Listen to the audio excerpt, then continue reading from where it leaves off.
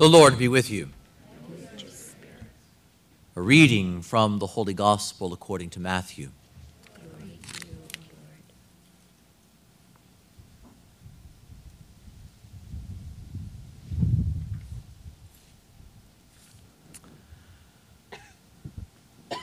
When Jesus saw the crowds, he went up the mountain, and after he had sat down, his disciples came to him. He began to teach them, saying, "Blessed are the poor in spirit, for theirs is the kingdom of heaven. Blessed are they who mourn, for they will be comforted. Blessed are the meek, for they will inherit the land. Blessed are they who hunger and thirst for righteousness, for they will be satisfied. Blessed are the merciful, for they will be shown mercy. Blessed are the clean of heart, for they will see God. Blessed are the peacemakers, for they will be called children of God. Blessed are they who are persecuted for the sake of righteousness, for theirs is the kingdom of heaven. And blessed are you when they insult you and persecute you and utter every kind of evil against you falsely because of me. Rejoice and be glad, for your reward will be great in heaven."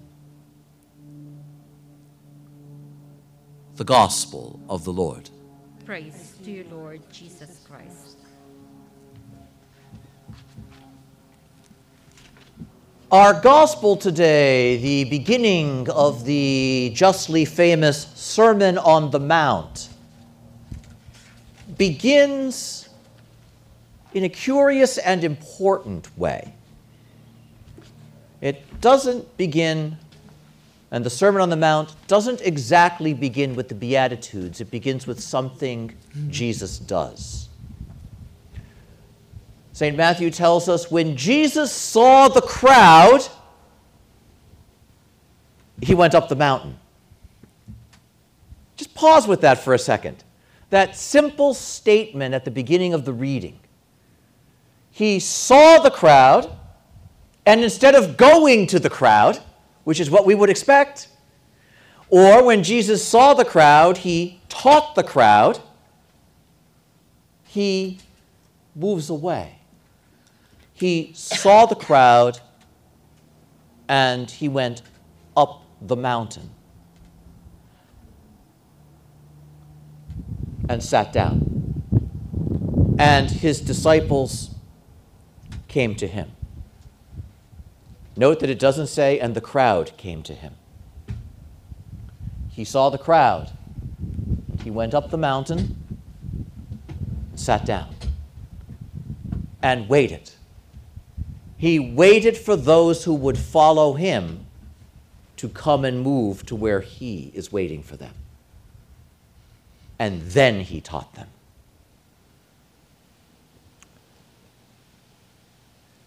It's an aspect of the Lord that we reflect upon far too little, and yet is very important. And physically, the echo should not be lost on us with regard to what we're doing here. Because many of you, I was watching, came up the hill to the place where the Lord is waiting today. And quite obviously, not everybody in the town of Manorville is here.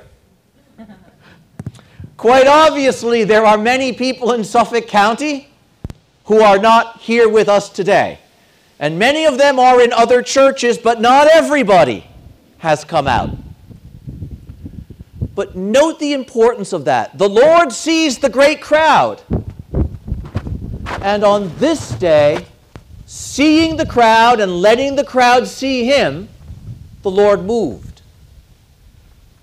And what was important for the Lord was that those among the crowd who really desired to follow him moved as well. And so they had to come up the mountain to be with him. And so this teaching that the Lord gives, the Sermon on the Mount, is the teaching that he imparts not merely to the entire world, but specifically for those out of the great crowd of the world who were willing to climb a little bit to be where he was, to move a bit to be where he was, so that when they teach him, when they came to him, he would be ready, waiting to teach him. Sometimes we have a very passive understanding of our faith. Jesus is always coming to me. I don't have to move. I don't need to do anything.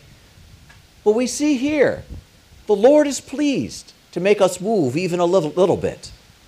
He's the one who has already crossed the great distance. He came down from heaven. So if he wants to go up the mountain a little way, that's really not withdrawing very far. But note what that does. It tests the reality of our interest. It tests the reality of our willingness to listen. Because if I have to climb, while I'm climbing, my heart is getting ready to hear. While I'm climbing, I'm doing it for a reason. I'm doing it for him. So that when I get to where he is waiting for me, my heart has already been opened without my realizing it. Because I'm doing it for him. This is the importance as well of coming out of our houses to go to Mass. That idea, that reality that we have to move for the Lord and we have to be together. Note the other thing that doesn't happen. When Jesus saw the crowd, he doesn't give each person a private individual appointment for a one-on-one meeting. Those who want to hear come up the mountain and they gather together. Because the Lord doesn't save us merely as individuals. He saves us as a people. On some levels, the classic answer to the question, "Brother, are you saved?" is yes, we are. Because faith is never merely a private matter. And as deeply personal and individual as our relationship with the Lord is, it is never merely private. There's no belonging to Jesus without belonging to his people. And notice here at the beginning of his teaching how he illustrates that point with that simple gesture. He sees the crowd, he climbs the mountain, and from the crowd, a family at a time, a person at a time, a people gathers around him, and he teaches them. Note how beautiful that is. That's the very essence of the feast we celebrate today, the Feast of All Saints. Not the feast of my patron saint, not the feast of my favorite saint, not the feast of the popular saints that everybody likes and knows. The feast of all of them. And it's an overwhelming number. We hear that in the first reading, don't we?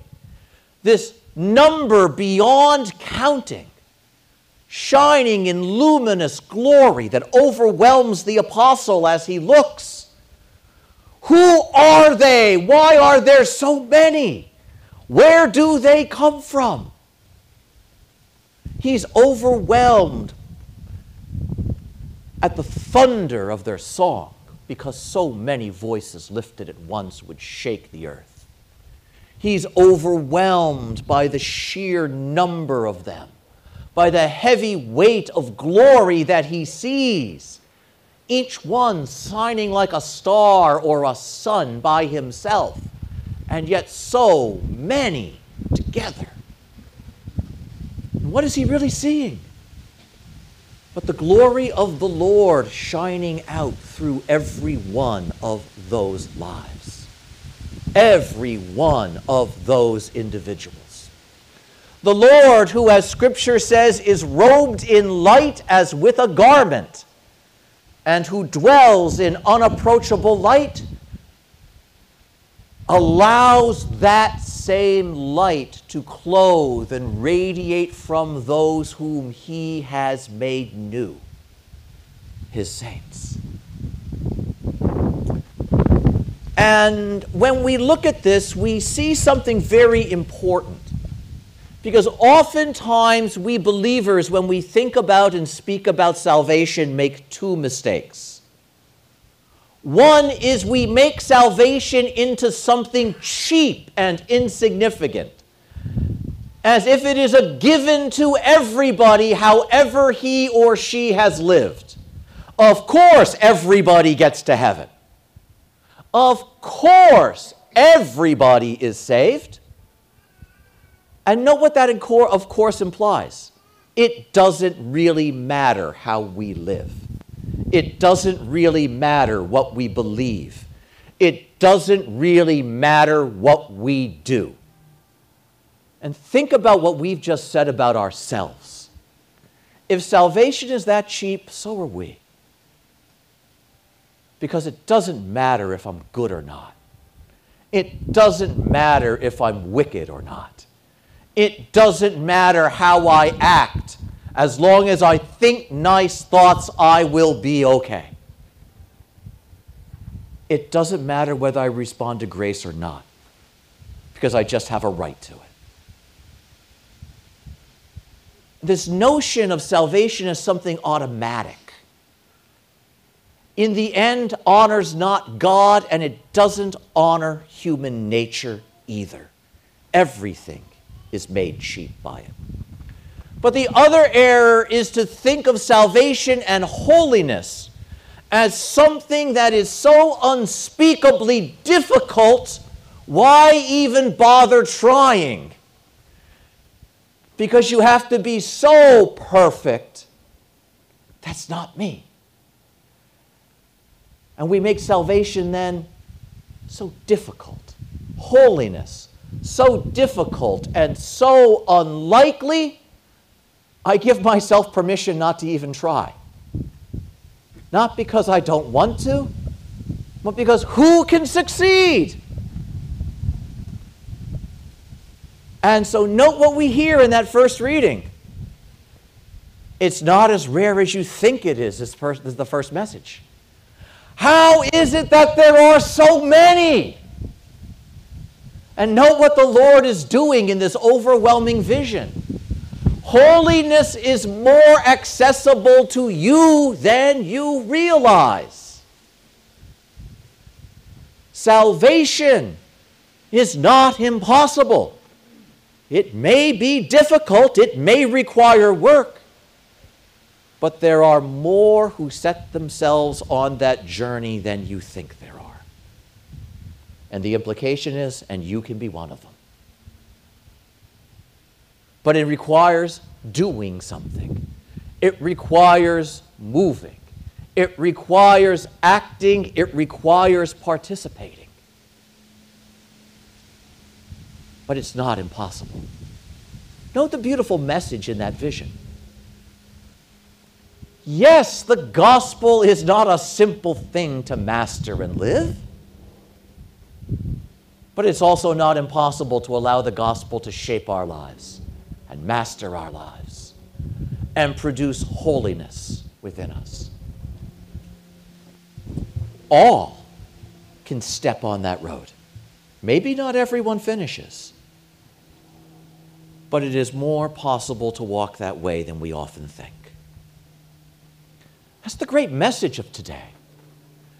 We celebrate all saints, including the ones who are on the way, which could be any one of you. And unlikely that it is, it might even be me. You know what? That's not a bad way to think of ourselves sometimes. Unlikely as it is, that just might be me one day. What a great way to think. No, it's not a guarantee, but it stresses that it's possible. That this is a journey that we can make, and we can make it together. That's why the words of the collect, the opening prayer for today's feast day, are so absolutely powerful and beautiful. And again, you've heard me say this a number of times, but I can't stress it enough. Cultivate the skill of paying attention to the opening prayer at Mass, especially on feast days, because there is always something there for you. Always. And so today, the prayer picks up from that first reading about the great number. By God's gift, we celebrate today all of the saints, not just some. All of the holiness His grace has produced, all of the goodness, all of the merits that their lives have shown forth. And then we say, grant that, aided by so great a number of intercessors. Think about that for a second. That great cloud of luminous glory that the apostles saw. Every single one of them praying for you. Imagine that for a moment. Imagine that for a moment. All of that holiness, all of that merit, all of that goodness, not separated from you, but concerned about you. Praying for you. Because even as we rejoice in their victory, their great desire is that we share it. They are our brothers at the finish line, calling us to join them, cheering us forward, longing to share that glory with us, even as we rejoice in what has happened in their lives. And we must learn to do that. We are often selfish in our joy. We rejoice over what makes me personally happy. We rejoice in my accomplishments or my family members' accomplishments. We need to stretch that idea that we rejoice in these accomplishments, in this glory, in those who likewise will find joy in our joining with them. How absolutely wonderful. But aided by so many intercessors, may we receive, and it's a wonderfully strange way of putting it, an abundance of that reconciliation for which we long. What on earth is an abundance of reconciliation? Wrap your head around that for a moment. It's not just give us reconciliation, but give us an abundance of it. Because our lives long to be completely united with the Lord, long to be completely reconciled with Him, not partially. We make the mistake of being content with second best, with partial. But what a great prayer. With so many praying for us, let us dare ask for an abundance of reconciling grace. Let us dare ask for an abundance, in a sense, of that which leads me to salvation. Let us dare ask for not just mercy, but an abundance of it. What a great prayer that is. That's the prayer of the church this day. A prayer that spills over into tomorrow's commemoration of all the faithful departed. Because this abundance of reconciliation for which we ask today, we will ask again tomorrow on behalf of our loved ones who have passed away. That from this great treasure of merit and glory and goodness, the mercy and the grace of God might flow forth upon us and our brothers and sisters who have fallen asleep. What a marvelous day. What a marvelous way to gather on this day, we who have climbed the mountain where the Lord waits for us. Because in just a second, He will be here on this altar. We've climbed the mountain where he sits and waits. And then we'll come forward again, climbing a second time, in a sense, as we leave our benches to come forward to receive him.